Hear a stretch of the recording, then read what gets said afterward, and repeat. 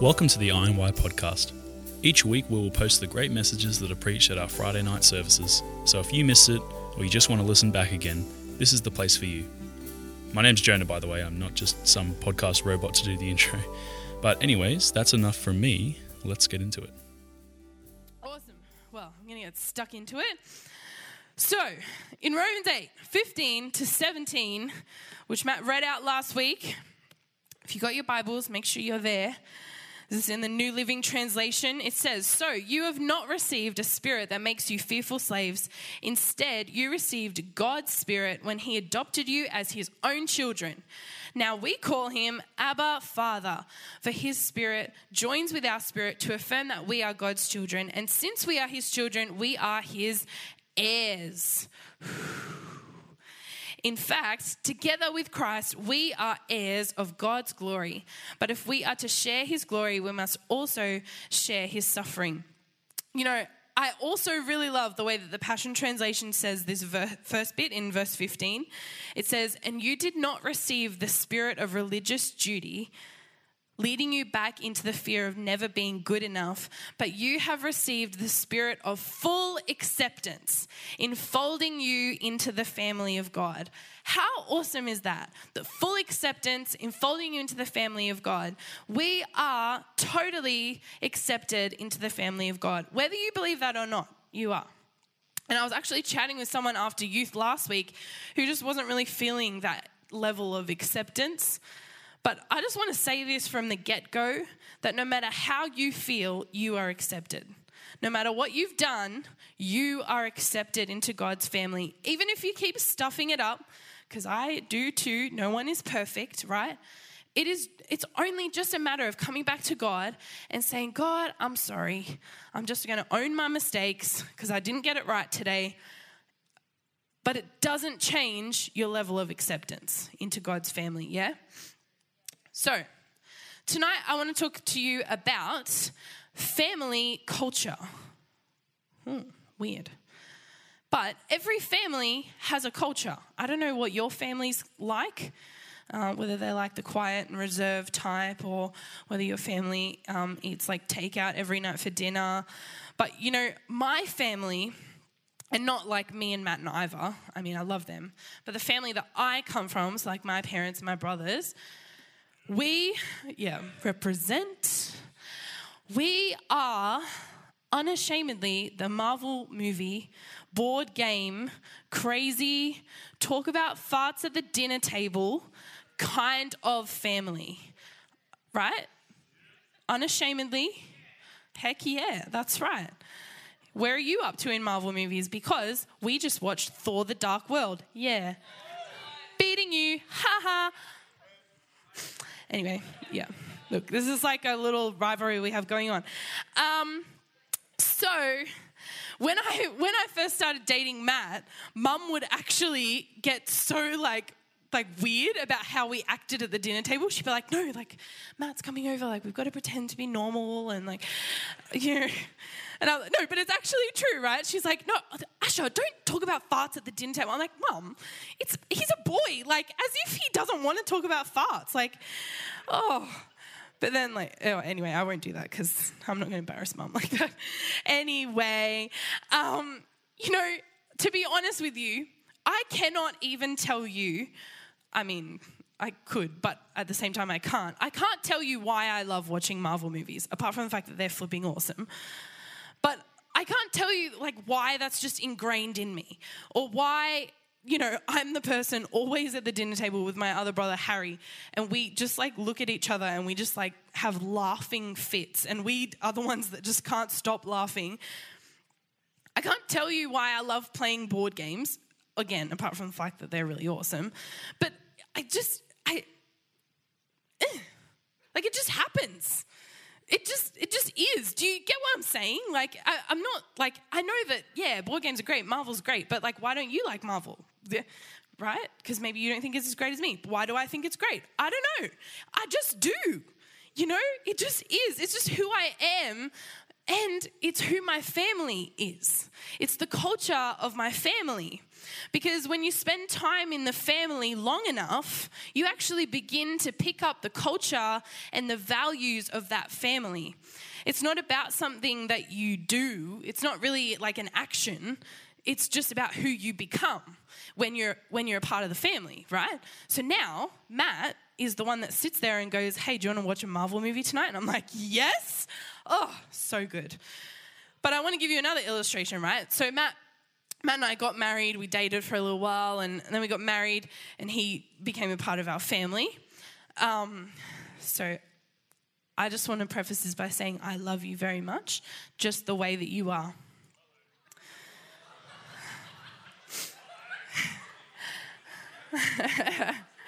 This is payback for not wanting to be with cute Ivo last week, okay?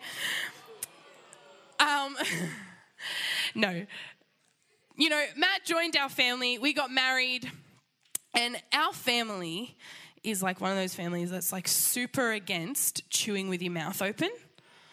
Like if you are chewing with your mouth open, I'm sorry, but I just internally get so angry at you. Like I'm not trying to, but if you're there and I'm looking, I just like kind of want to punch you in the face. So look, okay, I know it's probably, I need prayer for this. But, you know, but Matt came from a family where they didn't really care. So he came into our family and chewed with his mouth open. Whoa. Oh my goodness. I love you just the way that you are. But it doesn't mean that I don't get angry at you, truth. No, I'm joking. You know, it's the culture of our family. We don't really like chewing with our mouths open. And over time, Matt learnt this through either someone saying something or just noticing that no one else does it. Or my mum just doing like the subtle hint of like, I'm going to put some chewing music on. Every time. It's like, oh, if someone's chewing really loudly or eating something that's like crunchy, so I'm just going to put some chewing music on. It's like, yeah, so anyway. That's my mum. It's great. But you know, at first, when Matt joined our family, it was something that he had to like kind of consciously think about and kind of go, oh, okay, they don't like me chewing with my mouth open, or I'm not going to chew with my mouth open. But now, it's kind of just second nature most of the time. He doesn't really chew with his mouth open anymore, apart from this week because he's had an ulcer and it's been hurting him, so I'll forgive that one. It is really bad. It's not nice. Now, don't get me wrong. He didn't do this. Like, he didn't make the decision to not chew with his mouth open because he wanted to feel accepted. I don't think. Did you? Did you feel not accepted? But see, here's the thing. He didn't do this to feel accepted. And even if he did do it to feel accepted, the fact is that he already was accepted. We were already married. Like, the deal was already done. And so it wasn't like, you know, he had to prove himself anymore. I'm being dead set serious. He was already accepted. And, you know, it just becomes, when you hang around a certain culture, you start becoming like them. And what they value, you start to value. How they live, you start to live. And, you know, how they live leaves an impression on you. And I could say the opposite impression happened in my life when I was in school. And I started hanging around just the wrong people who swore, and they watched movies that were just like horrible. And they didn't care about their schoolwork. And like, honestly, I started becoming that person. I didn't just wake up one morning and go, I'm going to swear today. That was not the thought that ran through my mind. I can tell you that. It just happened because I was hanging around the people, and what they did, I started to do. The culture that they lived was how I started to live. What they valued, I started to value, which was like horribly scary movies, and I had nightmares for like, I still have nightmares. No, I'm joking, I don't. So in Romans 8, verse 5-9, it says this: Those who are dominated by the sinful nature think about sinful things, but those who are controlled by the Holy Spirit think about things that please the Spirit. So letting your sinful nature control your mind leads to death, but letting the Spirit control your mind leads to life and peace. For the sinful nature is always hostile to God. It doesn't like God. It never did obey God's laws, and it never will. That's why those who are still under the control of their sinful nature can never please God. Whoa.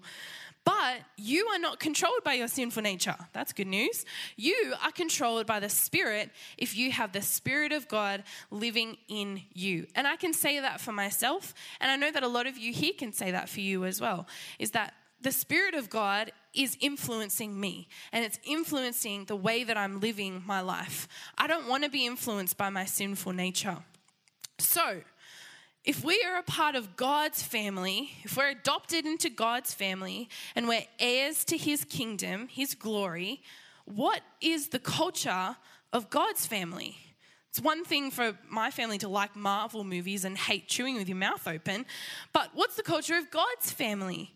What are the things that set us apart from the rest of the people? What are the things that God values in his sons and daughters? How should someone who is a part of God's family act differently to someone who isn't yet a part of God's family? Good question, right? How do I act? In Matthew 5, verse 3 to 12, now there's a lot of verses here, but I want you to stay with me, so I'm going to explain them. But this is what God values. It says this: God blesses those who are poor and realize their need for him, for the kingdom of heaven is theirs. God blesses those who mourn, for they will be comforted. God blesses those who are humble, for they will inherit the whole earth. God blesses those who are merciful, for they will be shown mercy. God blesses those whose hearts are pure, for they will see God. God blesses those who work for peace, for they will be called the children of God. God blesses those who are persecuted for doing right, for the kingdom of heaven is theirs. God blesses you when people mock you and persecute you and lie about you and say all sorts of evil things against you because you are my followers. Wow. Be happy about it. Be very glad, for a great reward awaits you in heaven. And remember, the ancient prophets were persecuted in the same way. I'm going to give you a picture of what this actually means, because some of it is a little bit vague and is a little bit confusing about how it actually fully relates to me and my life. So we're going to unpack this a little bit more over this whole term and also dive into some of these specific areas as well. So I just want to give you a brief overview.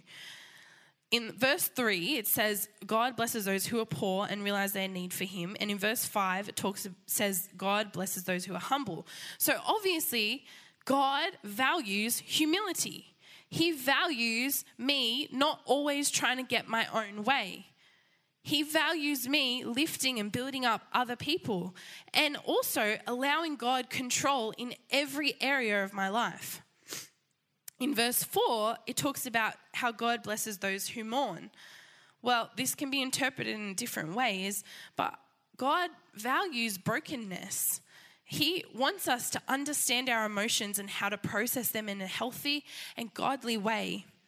The way we deal with horrible events and the bad things that happen to us in our life, if we refuse to be broken or mourn about those things, how can we receive God's comfort? And as heirs of the kingdom of God, we need to be aware that our current life, the life that we live on earth, is filled with sin and sadness in the world. We don't need to ignore the reality of that life, but actually accept it and be a little bit sad about it because it's not great. In verse 7, it talks about God blesses those who are merciful. God values mercy. Followers of Jesus should always default to mercy, giving people second chances, always, believing the best about others. In verse 8, God blesses those whose hearts are pure. God blesses purity, but only us and God can see our heart and how truly pure it is. And a good judge on where our purity of heart is the internal reactions that happen inside of us. You know, we talked last term about higher thoughts and actually living in a way that is higher. and thinking in a way that's higher. You know, when my heart has judgment towards someone who does something wrong or doesn't get it right, you know, that's a good measure on where my heart's at. In verse 9, God blesses those who work for peace. Forgiveness. God values forgiveness, not defaulting to complaining and conflict and tearing down others, not getting offended at every little thing, but actually extending forgiveness is a work of peace for myself and also for other people as well. And then finally, it says, God blesses those who are persecuted for doing right. You know, this really is hard, but it's saying I'm not going to worry or care about what other people think or say about me. My life isn't aimed at being accepted by others. It only matters that I'm accepted into God's family. You know, when we act in these different ways, this proves that we are a part of God's family. You know, we're not going to get it right all the time. We're not going to be perfect all the time because like Matt talked about last week, we are that dull image of God and we're just trying to get better and better and better, one step at a time. But the enemy doesn't want that to happen. And so he's going to throw things our way. They're going to try and stop us from doing that. And that's why sometimes people hurt us, people judge us, people let us down. That's the enemy's work because he doesn't want us becoming more and more like God. But I'll tell you what, I don't know about you, but I want to be different. I want to look and act differently. I want to be an example of God's family culture. I don't want to just cave in and let other people have power and influence over me. I want to be influenced only by God and His word. And I want to touch on just one of these aspects tonight. And that's the one in verse 4. And it says, God blesses those who mourn, for they will be comforted. You know, this verse can be interpreted in many different ways because a lot of people mourn and are sad for lots of different things. And it applies in all those ways. But I want to just focus on a little bit of a different aspect of it and say that God doesn't want us to be happy about the state that our world is in. God doesn't want me to ignore the fact that I see people every day who don't know Jesus. God doesn't want me to walk past my friends from school and not make an impact on their lives. God doesn't want me to fill my life with my own pleasures just to distract me from the difference that I could make in the world. God doesn't want me coming to youth and church every single week, only caring about myself when there are so many other people that need Jesus, so many other people that I could bring into this place and I could introduce them to Jesus. But God wants us to be broken enough by the state of the world to do something about it. Not just to sit here in sadness and go, oh God, we pray for the world. You know, yes, that as well, but God wants us to actually do something about it, to take a stand, to make a change, and to be different, to act different. Because when we can act like Jesus, we are showing the world God's family culture. And this shows something to people around us. When people are gossiping about someone, well, I'm the one that's merciful. I'm the one that's giving people a second chance. When someone's holding a grudge, well, I'm the person that forgives. I'm the one that just goes, you know what? I forgive you. When people are just all interested in getting their own way, well, sure, go for it because I lift other people up. When other people are speaking hate, I'm the one that's speaking love and life. When people are judgmental and they're judging other people, well, no, I'm the person that's believing the best in another person. When people are speaking unkind words about me, well, no, I'm actually going to ask God to remind me about what He says about me and how He accepts me. There's 2 points that I want you guys to get from my message tonight, and I'm almost done. And the first is, to make a difference, you have to be the difference. You know, when I act the same way as everyone else, I can't make a difference. They don't even notice that I'm there because I'm just one of them.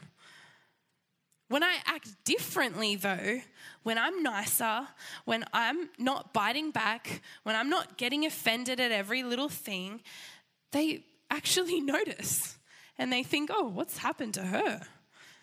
Nothing gets to her anymore. I want to be like that. I want that. You know, the girls did such a great job in our missions report. But missions isn't just about sending money to the other side of the world. It is about that, and that is a very important aspect of it. And trust me, I'm going to Africa. I'm excited. It's going to be great. And I want to go and tell people on the other side of the world about Jesus because they need Jesus too. But it's also about our lives right here in our world to our people. We can make a difference, yeah? To make a difference, you have to be the difference. But to be the difference, you have to be broken. Sounds a bit weird, right? But to make a difference, I have to be the difference. But I am not going to bother to be the difference if it doesn't absolutely break me that my friends aren't part of God's family, that they don't know Jesus and the amazing life that he gives.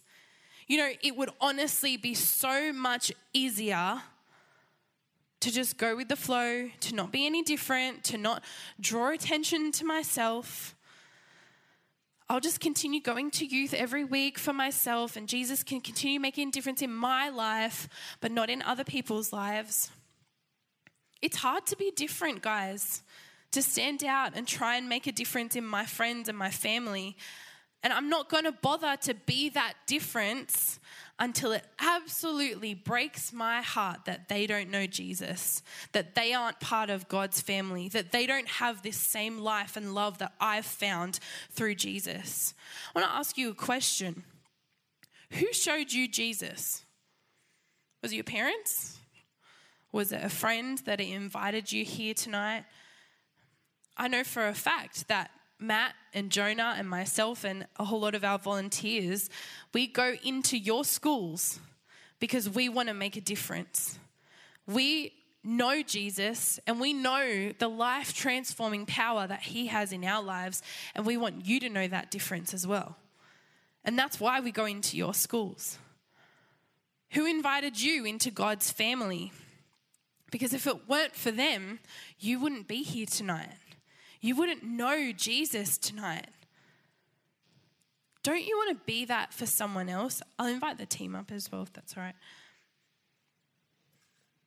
Don't you want to be that person for someone else that introduces them to this amazing, life-changing power that Jesus has? I want to be that for someone else. I want to be that for you guys. I want to be that for the other people in your schools. I want to be that for your family. And I'm going to be that for the widows in Burundi. I'm going to introduce them to Jesus, to the person of Jesus that I know that saved my life. Don't you want to do that for someone else?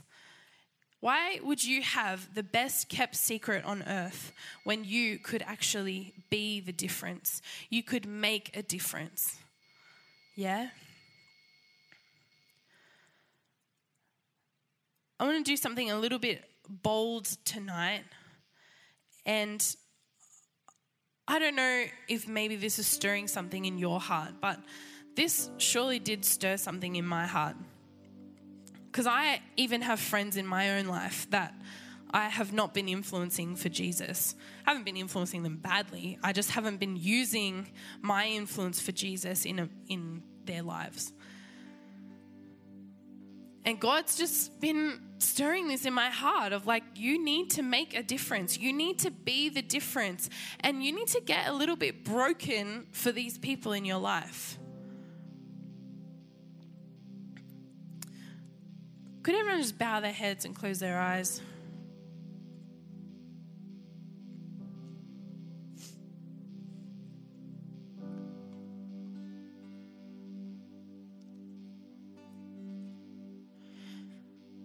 Maybe tonight this is stirring something in your heart. You're saying, you know what? Yeah, that's me. I want to make a difference. But more than that, I want to be the difference. And I'm going to ask you to do something really, really bold because I want to pray for you. I'm going to ask you to stand up, get out of your seat, and come to the front of the room. And this isn't going to be for everyone, and that's totally cool. But I know that there's some people in here that say, yep, I want to be the difference. Would you come forward?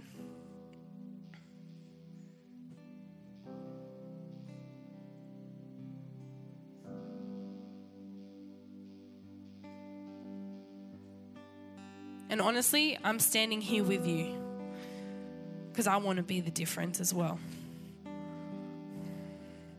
I don't want to be content with me just coming to youth and coming to church and receiving something for myself and not sharing it with the other people around me. Awesome. That's a bold move, guys, because when you ask God to use you, He will.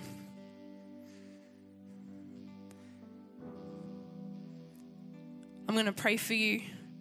Would you lift your hands to heaven?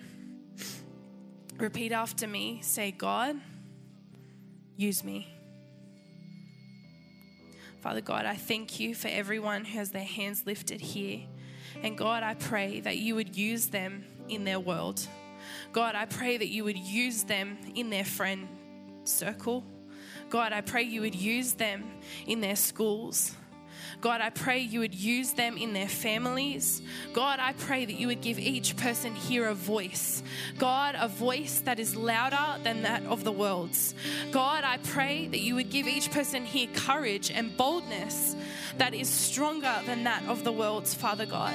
Lord, I pray that there would be a difference in each of us. Lord, that we would be the ones that reflect the family culture of Jesus.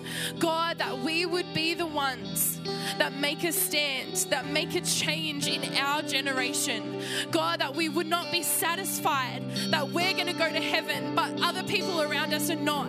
God, I pray tonight that you would just break our hearts for the people around us, Lord, that don't know you, that aren't a part of your family, God. I pray that you would be able to make a difference in us, so much so that we would make a difference in our world. God, I pray that you would help us to realize that we don't have to fly across to the other side of the world to make a difference, but I can make a difference right here in my family, in my school, in my friends, at my workplace, in my uni.